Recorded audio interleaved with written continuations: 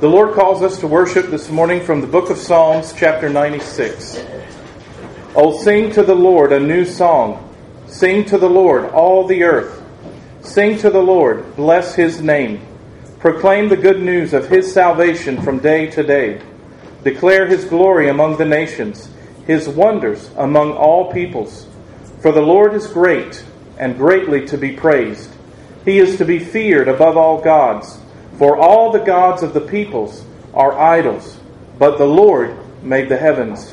Honor and majesty are before Him. Strength and beauty are in His sanctuary. Amen.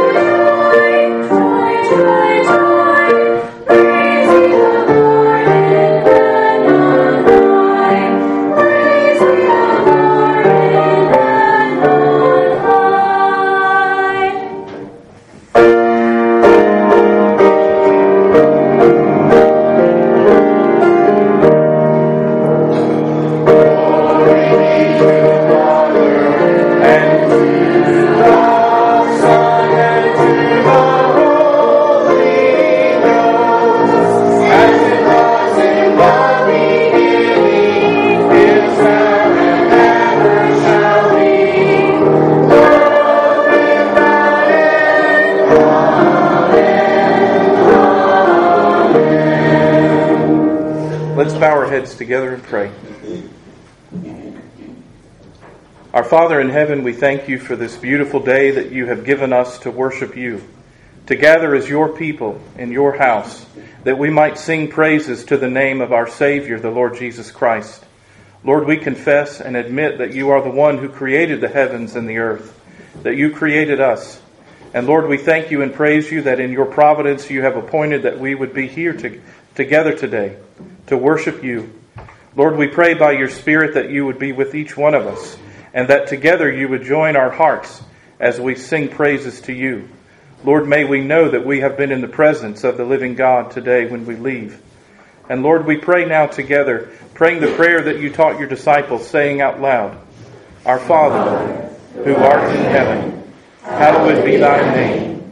Thy kingdom come, Thy will be done, on earth as it is in heaven. Give us this day our daily bread, and forgive us our debts, as we forgive our debtors. And lead us not into temptation, but deliver us from evil. For Thine is the kingdom, and the power, and the glory, forever. Amen. This morning for our confession of faith, we're going to recite together the Apostles' Creed. It's in the green hymnal on page 845 if you would like to turn there. I'm going to begin by asking you, Christian, what do you believe? I believe in God the Father Almighty, maker of heaven and earth, and in Jesus Christ, His only Son, our Lord, who was conceived by the Holy Ghost and born of the Virgin Mary, suffered under Pontius Pilate, was crucified, dead, and buried. He descended into hell. The third day He rose again from the dead. He ascended into heaven, and sitteth on the right hand of God the Father Almighty. From thence He shall come to judge the quick and the dead. I believe in the Holy Ghost, the Holy Catholic Church, the communion of saints, the forgiveness of sins, the resurrection of the body, and the life everlasting. Amen. Hear these words of assurance from the book of Exodus, chapter 34. So he cut 2 tablets of stone like the first ones. Then Moses rose early in the morning and went up to Mount Sinai as the Lord had commanded him. And he took in his hand the 2 tablets of stone. Now the Lord descended in the cloud and stood with him there, and proclaimed the name of the Lord. And the Lord passed before him and proclaimed, the Lord God, merciful and gracious, long-suffering and abounding in goodness and truth, keeping mercy for thousands, forgiving iniquity and transgression and sin, by no means clearing the guilty, visiting the iniquity of the fathers upon the children, and the children's children to the third and fourth generation. So Moses made haste and bowed his head toward the earth and worshipped. Then he said, If now I have found grace in your sight, O Lord, let my Lord, I pray, go among us, even though we are a stiff-necked people, and pardon our iniquity and our sin, and take us as your inheritance. Amen. Let's continue to worship now. Turn in your hymnal to number 207. Let's sing together, Good Christian Men Rejoice.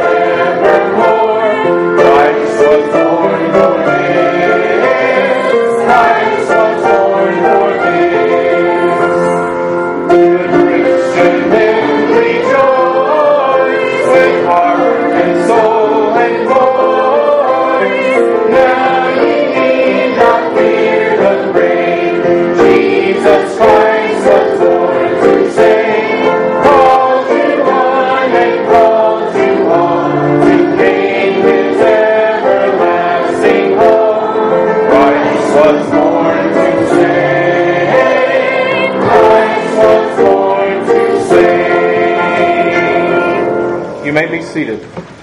And the children can come forward at this time for the children's sermon.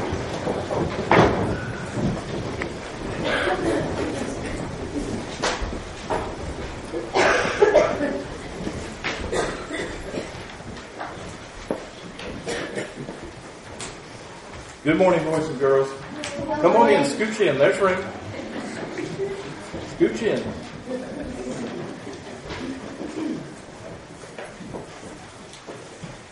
Well, I want to ask you if you know what the fourth candle in the Advent wreath stands for. Does anybody know? Yes. The angel's candle? It's the angel's candle. Danny, do you know what the angel's candle represents? Have any idea? Hope and peace. And I want to share some verses with you that we read last week, and I'm going to point out a different phrase in them this week, okay? This is from Luke chapter 2. And I'm going to be reading verses 13 and 14. This is about the angels. And suddenly there was with the angel, the one who gave the message to the shepherds, a multitude of the heavenly host, praising God and saying, Glory to God in the highest, and on earth peace, goodwill toward men. So let me ask you, children, does anyone know what peace is? When the angel said, Glory to God in the highest, and on earth, peace, goodwill to men. What sort of peace is that? Is that happiness, Kate? Yeah? James? Being calm. Being calm? Absolutely. Abigail? Free from their sins. Free from their sins. At men's Bible study this past week, I asked the men in our church, and some of you young men were there. I asked you, is it possible to have peace among one another, peace among people, without having first peace with God? No. And the men said no, just like you just did. No, that it's not possible. It might be a good goal, it might be a good idea, but without our hearts being at peace with God and not raging against Him because of our sin, we will never be able to have peace with one another. That's right. We might want peace in our homes, we might want peace in our relationships, or even peace on earth.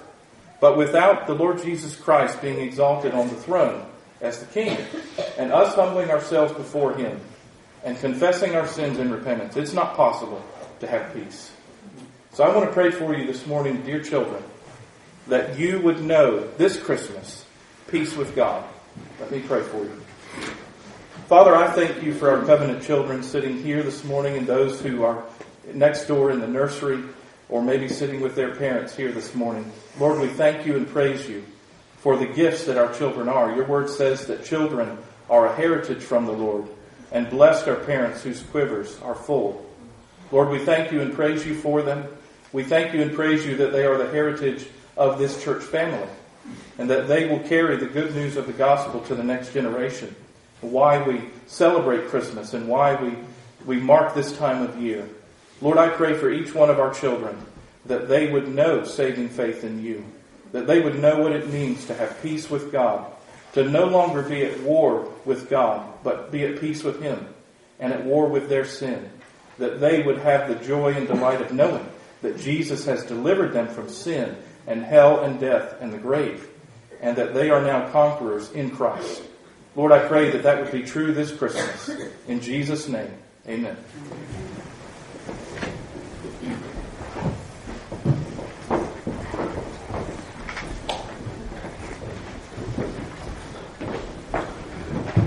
This morning for our responsive reading, please turn in your hymnal to page number 825. We're going to continue reading in Psalm 107 where we started last week.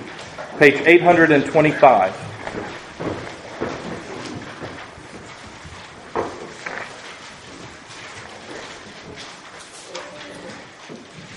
We're going to be reading verses 23 to 43. I'll begin with the light portion, and please respond out loud together with the bold. It says, "Men went out on the sea in ships. They were merchants on the mighty waters. They saw the works of the Lord, His wonderful deeds in the deep. For He spoke and stirred up a tempest that lifted high the waves.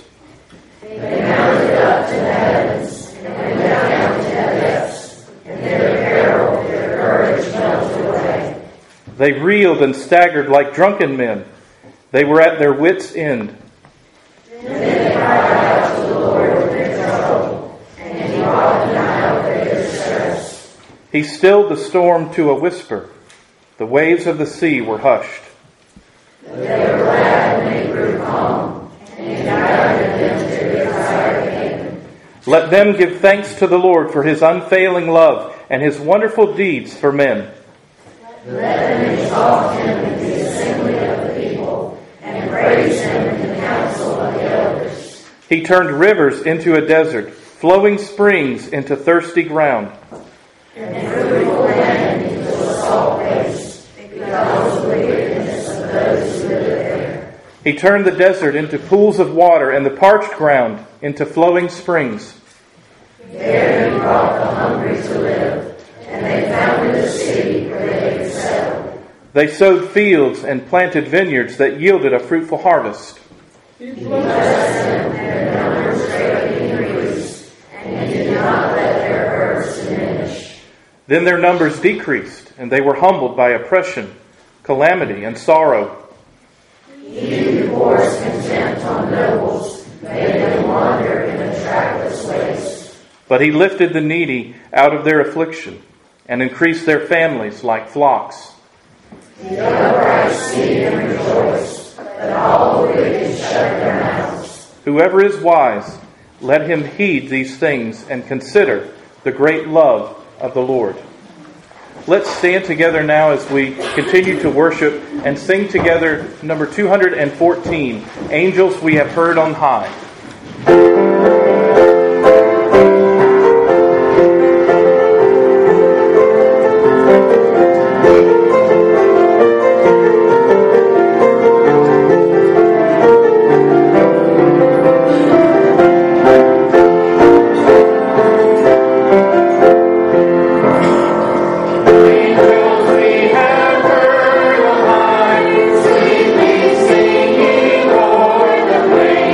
And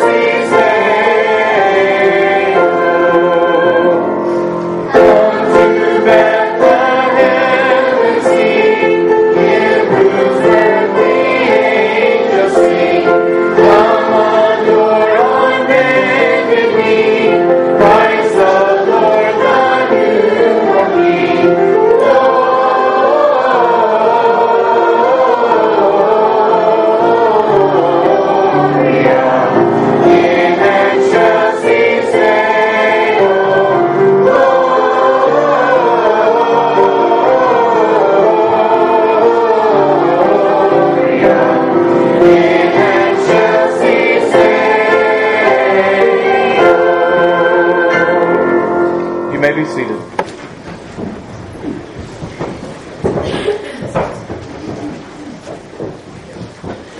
This morning for our pastoral prayer time, I want to pray for our missionaries, Brenna and Becca McCafferty, listed in our bulletin.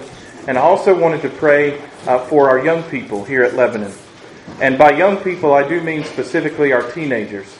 As I've been thinking this week about the Christmas story that we will be reading in just a few moments, and thinking about our young people as they think about launching out into life, making life decisions, and choosing things that will impact the rest of their lives, I wanted to pray for them this morning as a church family, that they would honor the Lord with their choices, not just in the future, but that they would honor the Lord now with the decisions they make, that it would be glorifying to Him and be a joy to our families and to our church family. Let's pray. Our Father in heaven, we thank You that we may call upon You at this time, that You have given this sacred time in our worship service to join our hearts together as a church family, as different families represented in this room, but part of Your family in heaven, to be together, to lift up our petitions and our prayers to You. Lord, we pray to You as our Heavenly Father, who we know, according to Your word, hears us. Lord, we lift up our hearts. There are many things that are heavy on our minds that we brought in with us today, things that we are still struggling through and trying to work through in our minds, and we cry out to You for grace and mercy. Maybe in this life we will not understand everything that troubles us now. We may not see resolution to it now, but Lord, I pray for grace and mercy for Your people, that they will continue to look to Christ by faith and see in Him the joy and delight of their hearts. Lord, I pray that You would be with those in our church family who are struggling physically, who have sickness and illness in their home, or maybe they themselves are sick and have been struggling for some time. Lord, I raise them up to You, that You would be merciful and gracious to Your servants, that You would give relief, that You would give healing as only You can. And Lord, we pray for relief that would be a testimony of Your grace in their lives. Lord, I do pray for Brennan and Becca, that You would bless them in the work that they're doing, that You would bless their family as they expect another baby very soon, that You would bless them this Christmas season as they celebrate and rejoice at the work that You have done, that the baby Jesus coming into the world came not to give us a holiday, but came to give us salvation from our sins. Lord, I pray that You would give them joy and delight at the end of this year as they celebrate and as they prepare for another year. I pray for mercy and grace from You, that they would be filled with Your Spirit and joy and delight to do the work that You've called them to do. Lord, I pray that You would be setting up divine appointments for them, that they might be able to share the gospel, and that people who do not know Jesus would come to know You because of Your work through them. And Lord, I also lift up our young people here at Lebanon, our teenagers, those who are very close to being adults and who will be going out into the world making decisions. And Lord, I pray for each of them, for their hearts, for their spiritual condition, that not just that they go out and be good citizens, that they would be honorable and keep their word and do good in the jobs that You give them. But Lord, I pray for their hearts, that as they think about life in this world, as they think about what they want to do for the rest of their lives, Lord, that they would begin today even by honoring You with their decisions, with the way they conduct themselves, the way they speak. And Lord, I pray for their hearts before You, that as they have been raised in this church and heard the gospel, that it would grip their hearts that the Lord Jesus came to die for them, sinners, and that they have the joy and delight of living before You. Lord, I pray that You would protect them and have Your hand upon them. And I pray, Lord, that You would be forming in their minds solid convictions about Your word and the person, the Lord Jesus Christ. Lord, we thank You and praise You that as a church family we may lift up our young people to You. We pray, Lord, that You would grip their hearts by Your grace. You love them more than we ever could. In Jesus' name, amen.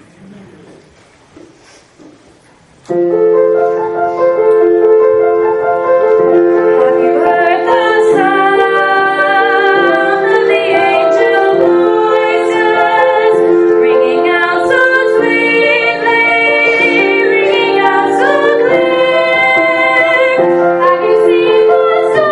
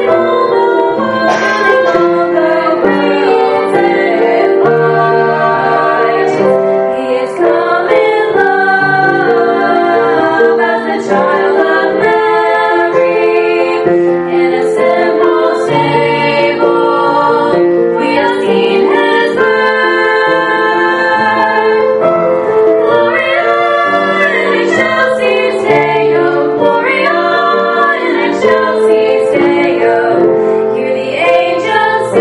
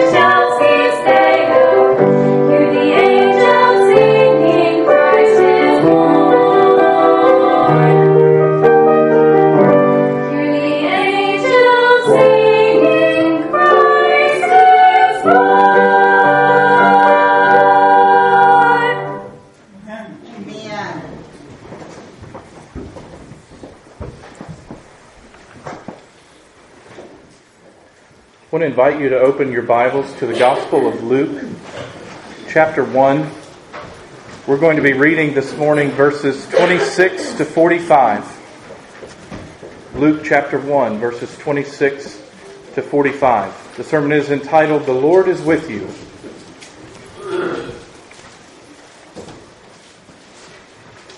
This is the word of the Lord.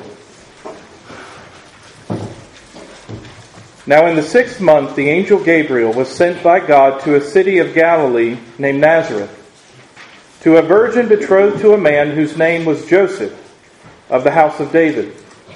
The virgin's name was Mary, and having come in, the angel said to her, "Rejoice, highly favored one. The Lord is with you. Blessed are you among women." But when she saw him, she was troubled at his saying, and considered what manner of greeting this was. Then the angel said to her, "Do not be afraid, Mary, for you have found favor with God. And behold, you will conceive in your womb and bring forth a son, and shall call his name Jesus. He will be great, and will be called the Son of the Highest. And the Lord God will give him the throne of his father David, and he will reign over the house of Jacob forever, and of his kingdom there will be no end." Then Mary said to the angel, "How can this be, since I do not know a man?" And the angel answered and said to her, "The Holy Spirit will come upon you, and the power of the Highest will overshadow you. Therefore also, that Holy One who is to be born will be called the Son of God.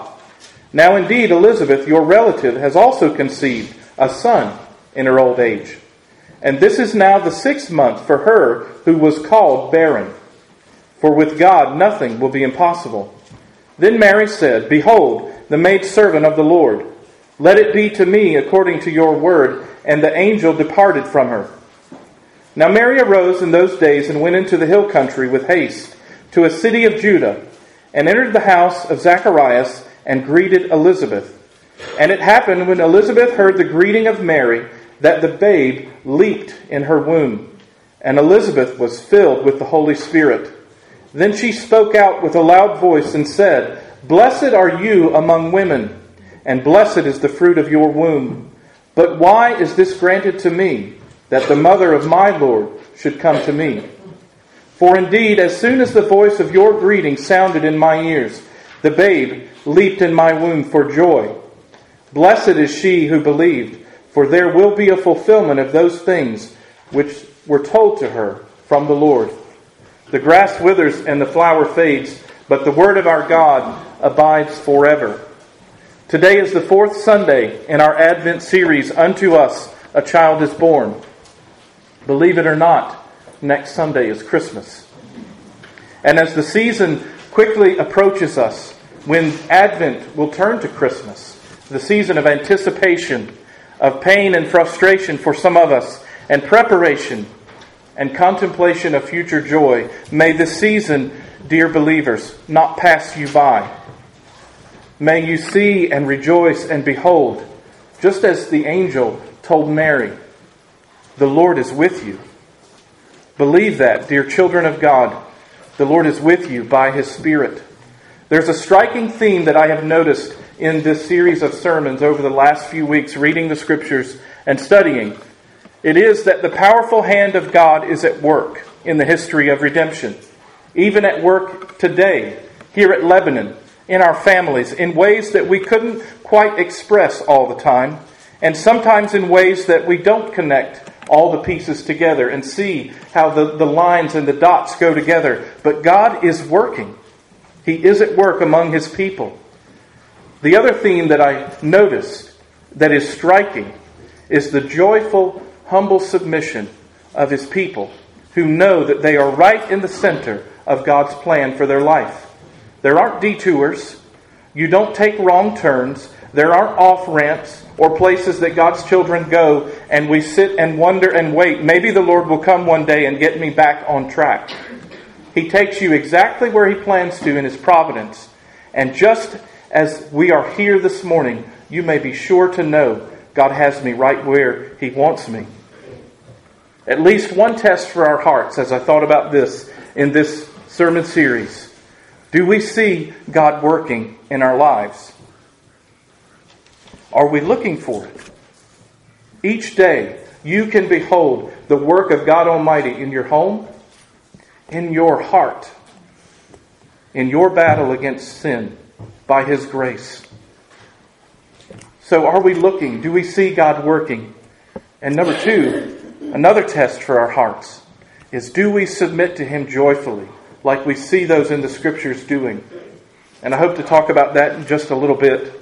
But may the Lord capture our hearts and our minds, our whole being this morning, in this Christmas season, that we would behold Him in His wonderful, matchless grace. That the Lord Jesus came as a little baby into this world, and as it says in Matthew chapter 1, verse 21, when the angel spoke to Joseph, he said, "You will call His name Jesus, for He will save His people from his sins." May the Lord grip our hearts with that truth this Christmas season.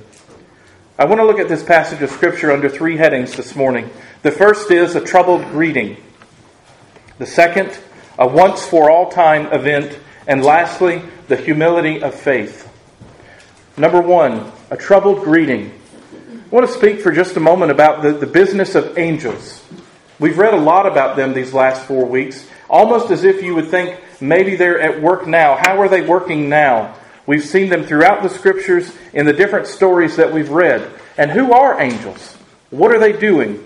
According to the Bible, they are the servants of God who carry out His instructions. They do His bidding. They do His will. And they deliver divine messages to God's people. Sometimes messages of judgment. Many times messages of hope. In 1 Peter chapter 1, verse 12, it says that there are things that angels desire to look into, to see with their eyes and understand and behold. It says earlier in that passage that they desire to look into what it is that the prophets came to speak about. The sufferings of Christ and the glories that would follow. The angels in heaven desire to look at the salvation of God's people and understand it. And we see in verse 26, a particular angel is named. It's the angel Gabriel. He was sent by God in Elizabeth in her 6th month of pregnancy. He was sent from the throne room of heaven to Galilee to see a young lady, 15 at most years of age, to see Mary. Those are pretty specific directions if you think about it. And you wonder, boy, when he came in the door, did he take a wrong turn? Can you imagine being Mary and here is this radiant being in your presence and he's speaking to you and he came in your home?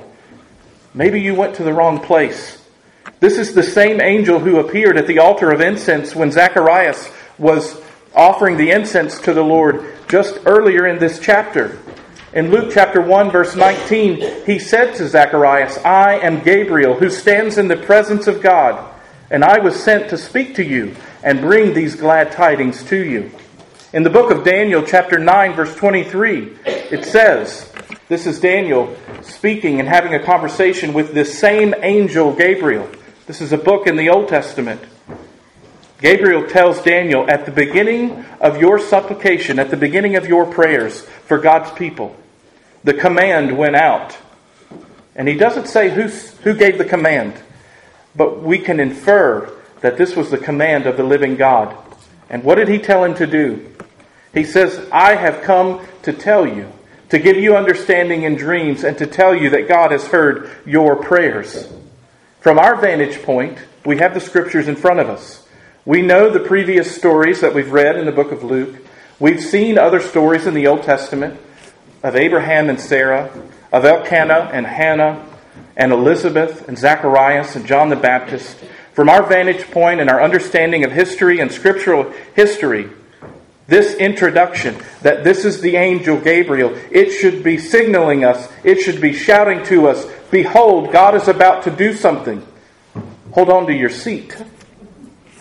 There's a troubled greeting, though, and there's a message to Mary and Joseph, and it's significant that in the book of Luke and in the book of Matthew, there is the same message from angels to both of them. In the Bible, when one message comes, you might think curiously about it. Is this true? Is it right? But in the Bible, when something is confirmed twice, it is significant. It means that that message is from God. In Luke chapter 1, Gabriel comes and says, rejoice, highly favored one. The Lord is with you. Blessed are you among women, in verse 28. And then in verse 30, he reassures Mary, you have favor with God. You, Mary. The Latin for being favored by the Lord, the Latin translation is full of grace. You might have heard this in a familiar phrase, Hail Mary, full of grace. Some people believe this means that Mary has at her disposal almost like a container of grace that she can pour out and bestow on other people at her own bidding. This is a wrong interpretation of Scripture.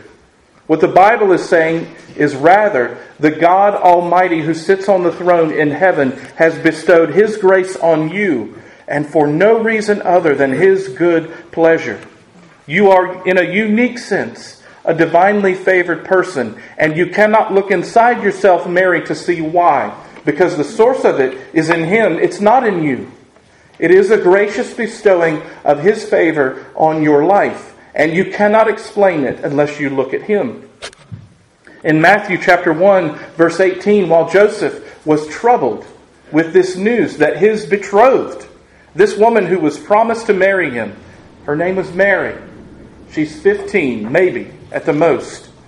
They have already made promises legally in front of witnesses that they will be married. The only thing that is left to do is to have the marriage ceremony and the feast week, and to celebrate the marriage bed that God had ordained for man and woman as husband and wife to enjoy. And he's troubled to know that this Mary has a baby in her belly. And so he wants to be an honorable man and put her away quietly. But it says that he's thinking about these things, he falls asleep, and he receives a visit from an angel in a dream. And that angel says, do not be afraid to take to you Mary your wife, for that which is conceived in her is of the Holy Spirit. That's the same answer that Gabriel gave to Mary. How could this be? Because I don't know a woman. I don't know a man, excuse me. How can this be? How is this possible? What was troubling in that message? I said it's a troubling message. What's troubling about that? How could Mary be singled out for special favor from God Almighty? It was shocking to her. I'm a young lady. I'm a young woman. I'm not from an important family or an important part of the country. Why is it that the Lord has chosen me? But it must have been on her mind. In Psalm 138 verse 6, though the Lord is on high, yet He regards the lowly. He sees them. He notices them. And He bestows His grace on them. And nothing can remove it. This was the troubling message and greeting from the angel. Number 2. A once for all time event. That wasn't the only message that the angel gave Mary. It says in verse 27 that she would conceive by the power of the Holy Ghost and she would have a baby. We call it the virgin birth. We confessed it this morning in the Apostles' Creed. We do believe in the virgin birth. But more specifically, we believe in the virgin conception. That there was not the normal course of events for how a woman has a baby in her belly. Mary's birth would have been normal. She would have delivered and carried the baby to term, delivered like normal. But it was the conception that was absolutely a miracle of God. She says in verse 34, I don't know a man. I haven't known a man yet. And Gabriel says in his answer that it will be by the power of the Holy Spirit that this will happen. That you will be having a baby in your belly, Mary, because God Almighty, by the Holy Spirit, will put it there. And it's the same message that Joseph heard in a dream. This is not a normal occurrence. If you went to the hospital, either here in Winsboro or went to Columbia, you're not going to hear reports of virgin conceptions. They don't happen. It's not normal now. It wasn't then. This is a singular event in redemptive history. And the angel, in his answer to Mary, when she said, how can this be? The angel annexes Elizabeth. And you might think, well, that's kind of odd and strange. She's got some personal questions about what seems like her life is going to be turned upside down. Things are not going to be the way they had planned. The two families agreed, Joseph and Mary. And the angel then starts to talk about her relative Elizabeth. This old woman, according to her husband and according to the angel, who is now going to have a baby and is 6 months pregnant. Why did he bring this up? And it has been throughout the scriptures in this sermon series. As we looked at the different narratives, God is doing the impossible, and nothing is too hard for Him. Nothing is too far away that He can't reach and do it. He is not bound by anything at all. Nothing is too hard. It's a fantastical prophecy, really. What is God doing? It's like the unfolding of a flower. He's revealing His plan to save His people. He's going to send Jesus, the divine Son of God, into the world. And somehow, in a way that we cannot explain, we believe by faith, He will be fully God and fully man at the same time. And He is the hope and desire of God's people. He's the Redeemer, the Messiah, the one who would come and deliver them from their sins and from their enemies and put them back in right relationship with God. In Matthew 1:21, it says, you shall call His name Jesus, for He will save His people from their sins. A once-for-all-time event. Maybe for some of you, you think about this event maybe one time a year as we think through the Christmas story. But I think maybe this one-time event is a stumbling block for many people. It's not a small item to dismiss. It's not something that we can just kind of choke through when we confess our faith. We cannot mimic this miracle, no matter the advances in technology and science. It's not possible. And this is absolutely a non-negotiable in the Bible. You can't say, well, I believe all the other parts, but then I don't really think this is true. I'll just set this part aside in the Christmas story. I don't believe that's true. It is a non-negotiable. I want to read again Luke chapter 1, verses 32 and 33. It says, He will be great, speaking of Jesus, and He will be called the Son of the Highest, and the Lord God will give Him the throne of His father David, and He will reign over the house of Jacob forever, and of His kingdom there will be no end. Gabriel is here prophesying future events, not because he has the power of prophecy, but because he was sent from the throne room of God. And God said, go deliver this message to Mary, my maidservant. Tell her. He details very specifically what's going to happen. And everyone who would hear this message would know the angel is claiming that this is the Messiah, the one that we've been waiting for. The one who would finally do what God promised to Adam and Eve in the garden. He would crush the serpent's head. He would make the curses untrue. We would finally be able to walk with God again because of the work that this Messiah would do. And for some of us, this is too unbelievable. And since it hasn't happened again, you can't go and Google it and find, are there records of other virgin conceptions? We say it must not be true. It's just a Christmas myth. It's no more than a fable we read to our children to tell them about why we have this special time of year when it might be so cold. It just can't be true. But consider some related key doctrines in the Bible that if we decide to throw out the virgin birth, we'll take care of the other things and believe those, but we've got to throw out the virgin birth. What about the substitutionary atonement of Christ? What about the resurrection? Peter said, if in this life we only have hope, we are of all men most miserable. If you can say that Jesus was not conceived by the Holy Ghost, how did He become a sacrifice for your sins as the God-man? How did He atone for you? Why does His resurrection mean anything more than another miracle in the Bible? But if God and man joined in one in the Son of God, resurrected from the grave, then you and I have hope that one day in His promise we will be raised up with Him forever. That death is not an enemy who holds us. Death is nothing more than a doorway into eternity with Jesus, to be with Him forever. Consider Jesus' acceptable sacrifice on our behalf, satisfying the justice of God and the righteousness of God.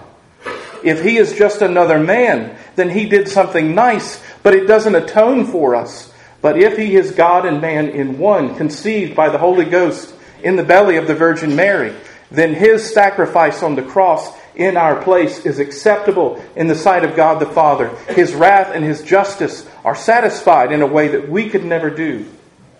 We must hold on to this doctrine. It is non-negotiable. I want to read Psalm 118, just a few verses this morning. Psalm 118, beginning in verse 22. This is about Jesus. Psalm 118, beginning in verse 22. The stone which the builders rejected has become the chief cornerstone. And this was the Lord's doing, and it is marvelous in our eyes. This is the day the Lord has made. We will rejoice and be glad in it. Those are words that Jesus applies to Himself. Peter said in 1 Peter chapter 2, verses 6 and 7, quoting and thinking about these very verses in Psalm 118, he says that God said, I lay in Zion among my people, those whom I love, I lay in Zion a chief cornerstone, elect and precious. And then he goes on to say that those who believe in the gospel, this chief cornerstone is precious to them. That Jesus is precious. And Jesus used this very phrase from Psalm 118 and applied it to Himself in Matthew chapter 21, verse 44. He said to the Pharisees and to the scribes, I am that chief cornerstone, precious and elect. He said, I am God. I am here in the flesh. I am the salvation of my people. But notice this once for all time event. I said there was double confirmation because the angel appeared to Mary and the angel appeared to Joseph. But notice at the end of our passage, there's another confirmation that I think is just another way. God didn't have to do this in writing the Scripture, but He did. He confirms for our hearts. It says that Mary left immediately to go see her relative Elizabeth, this one who was called barren, who's now 6 months pregnant. Talk about surprises. And again, Luke tells us that God is among them. Just to be reminded, God is with His people. Don't forget. He's with them. Mary greeted Elizabeth. It would have been normal. You entered someone's home, you greeted them. You don't just walk in and go to the kitchen, do you? You go in, you see them. Hello, Elizabeth. And it says that the baby John leaped in his mother's womb, and Elizabeth immediately was filled with the Holy Spirit. And look at what she said to Mary. Blessed are you among women. Look back over at what the angel Gabriel said to Mary. Blessed are you among women. Why is it the same thing? Is it because Luke is a good storyteller? No, it's because God the Holy Spirit inspired Elizabeth to say that. The same message that He sent Gabriel to go and tell Mary. It's a triple confirmation. Blessed is the fruit of your womb. Blessed are you among women. It's the same word. We should, if you had a highlighter or something to write in your Bible, God is at work. He's moving. He's doing something. He's speaking to these women. He's telling them that He is doing the business of His church. And by the Holy Spirit, because all Mary gave was a greeting. Luke records it. By the Holy Spirit, Mary has a baby in her belly. And by the Holy Spirit, Elizabeth knows it before Mary even says anything. How else can you explain it? There's not another way to know. She wouldn't have been walking around town with a letter on her chest to let everybody know, I have a baby. It says she went with haste to go see Elizabeth, her relative. And then Elizabeth blesses her. She says, blessed is she who believed, for there will be a fulfillment of those things which were told her from the Lord. In verse 45, Elizabeth pronounces a blessing on her relative Mary, and she confirms to Mary, by the Holy Spirit speaking through her, the message from God. And it must have so encouraged Mary's heart. Because next, if you look at the next verses, Mary bursts forth in praise in what is known as Mary's Magnificat. She sings praise to God. And she acknowledges, God is favoring me and I don't know why. It's throughout her song. God is favoring me and it's not anything in me. It's His doing. And He's doing something much bigger than just simply blessing me and my household. He is blessing His people. He is saving us from our sins. So lastly, this morning, we said number 1, a troubled greeting. Number 2, a once for all time event, the virgin birth. And number 3, the humility of faith. And I want to speak about this for just a few moments. We see in Mary a heart of faith that receives the Word of God even without all of the details. Even without full disclosure. How is this story going to end for me? You told me about my baby, but you didn't tell me how things are going to work out for me. I actually am betrothed to Joseph after all. Is my family going to disown me? Is he going to disown me? What's going to happen to me? And see Gabriel's answer to Mary when she says, how is this going to be since I don't know a man? He says, the Holy Spirit will overshadow you. And it comes at kind of a finality of statement, but wouldn't you say that begs a lot more questions? Could you maybe, not the mechanics, but could you maybe just go a little bit slower for me, Gabriel? Could you just tell me a little bit more about what this means? Can you help me understand all the details? I'm just not sure. I get it. And I'm afraid. She's a 15-year-old girl after all. And yet she esteems herself as a disciple of the living God. She says in Luke chapter 1, verse 38, these words, behold, the maidservant of the Lord. Let it be to me according to your word, which I believe. She's saying, I understand the message that you gave me today is a message from God, and may it be to me according to what you have said, because I understand that God Almighty is working this plan. And I know and I'll trust Him. What a humbling response to read from this young woman. Mary surrendered her will to the Lord. It was a volitional act. She surrendered questions and concerns and anxieties and fears. And she rested her faith in who God is, in His promises to care for her. He will secure her future. It's up to Him. It's in His hands. It's not actually in her hands. And it's only a myth if she believed that it was. He will handle any reproach that might befall her. In Psalm 119, verse 38, there's a mirror of these words that Mary said. May it be to me according to your word is taken from Psalm 119, 38. May all of your words be confirmed for me. Do in my life, Lord, what you will. I am your servant. Use me how you will. It's a beautiful statement of faith and trust in the Lord. The last thing I want to share with you is that this kind of faith is the opposite of entitlement. And a gentle question this morning. I do mean a gentle question. Something to probe your heart, to think about as you consider this Christmas season. As you consider the life that God has given us. Does the grace of God amaze you? The grace that He's poured out on you and your family. Things that you could never take credit for. Even if you tried to order your life the way that it is now. Could you have hit it out of the park 1,000% to be able to ensure that you are where you are? Or is it by the grace of God that you are here, that your family is here? And I don't just mean here this morning, though certainly that's included. Does the grace of God amaze you? Or are the things that you enjoy, the blessings upon your head and your family's head, are they your due? God owes them to you. I want to share something with you from a table talk from last December, The Theology of Christmas. It's a very short article, Entitlement, When Grace is Not Grace, by Carrie Hahn. She says, in the Reformed faith, we certainly esteem the saving grace of God. We esteem His particular grace in our lives, that the substitutionary death of Christ was done so that we might be reconciled to God. We hold that up high, that we might be made children of His. We extol the grace of God in salvation and would never say that we're owed the right to become children of God, or that we are entitled to His saving grace, as though He owes it to us.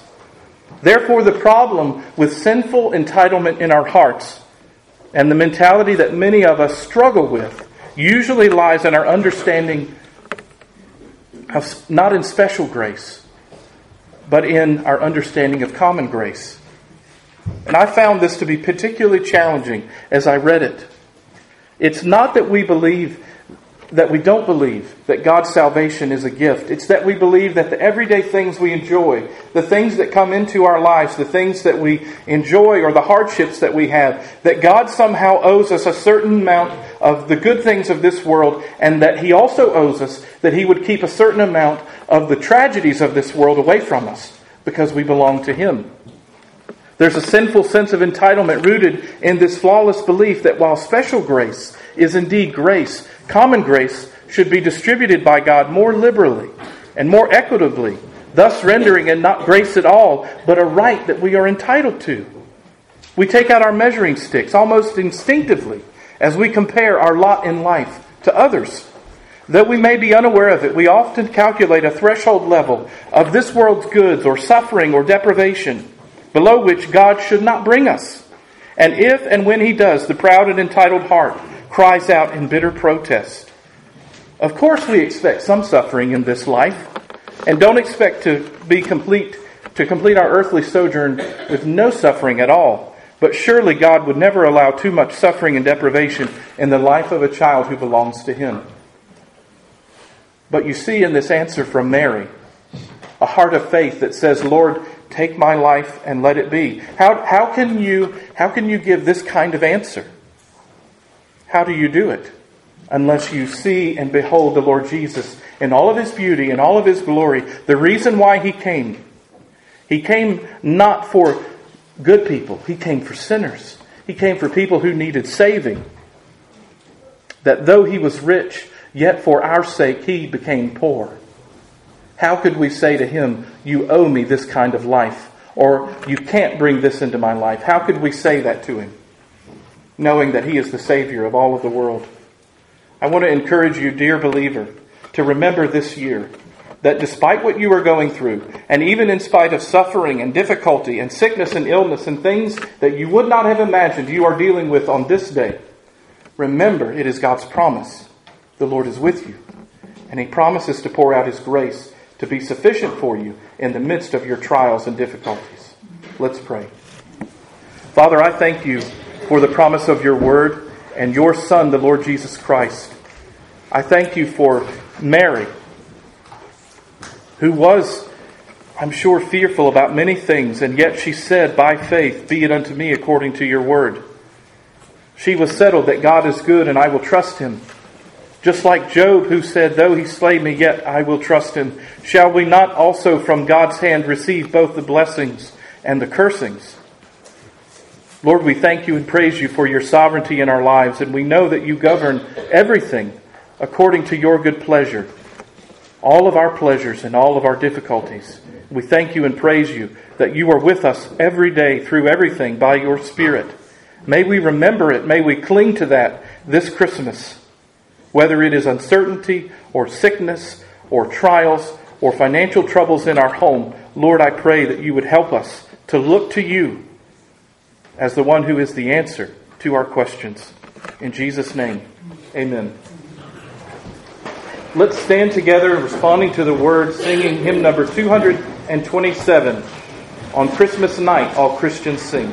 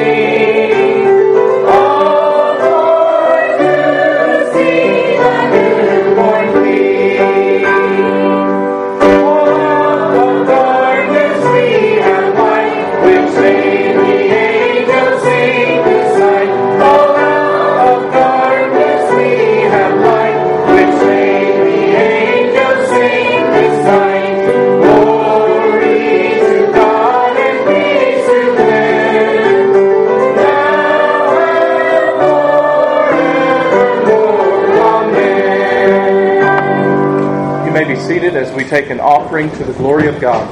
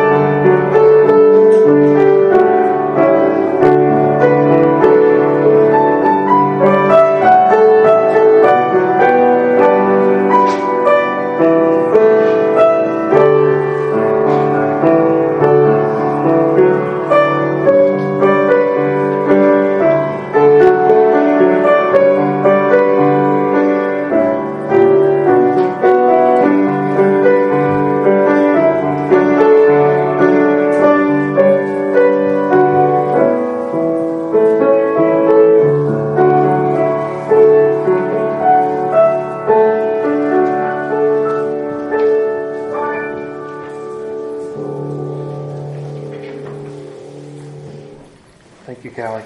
Let's pray. Father in heaven, we dedicate to you now our tithes and our offerings, gifts that you have given to us that we might enjoy and in worship return to you a portion of what you have so richly blessed us with. Lord, we pray that you would use our tithes and offerings for the furthering of your kingdom, that the name of the Lord Jesus Christ and his deliverance from sin might be spread abroad. Lord, we pray that you would use it to bring lost souls out of the kingdom of darkness and into your kingdom of light. And may we have joy in our participation in this part of spreading the good news of the gospel. In Jesus' name I pray. Amen.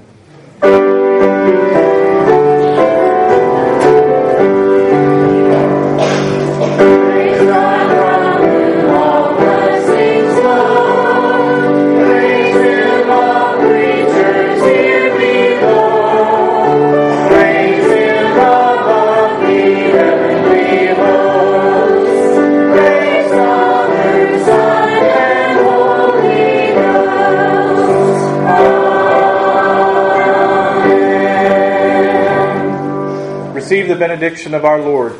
May the grace of the Lord Jesus Christ, the love of God the Father, and the fellowship of the Holy Spirit be with you all. Amen.